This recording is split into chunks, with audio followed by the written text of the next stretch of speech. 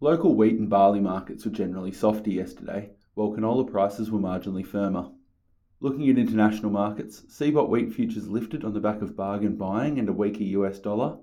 CBOT corn futures increased following reports of strong US export inspections and spillover support from wheat.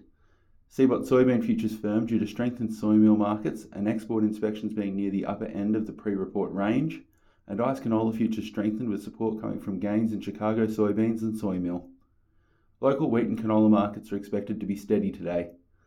CBOT March 24 wheat was up $12 Australian per tonne to $327 per tonne.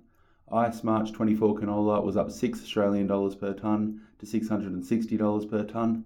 And Matif May 24 canola was steady at $703 Australian per tonne. You can keep up to date with today's local pricing action with ProFarmer Price Discovery at www.profarmergrain.com.au.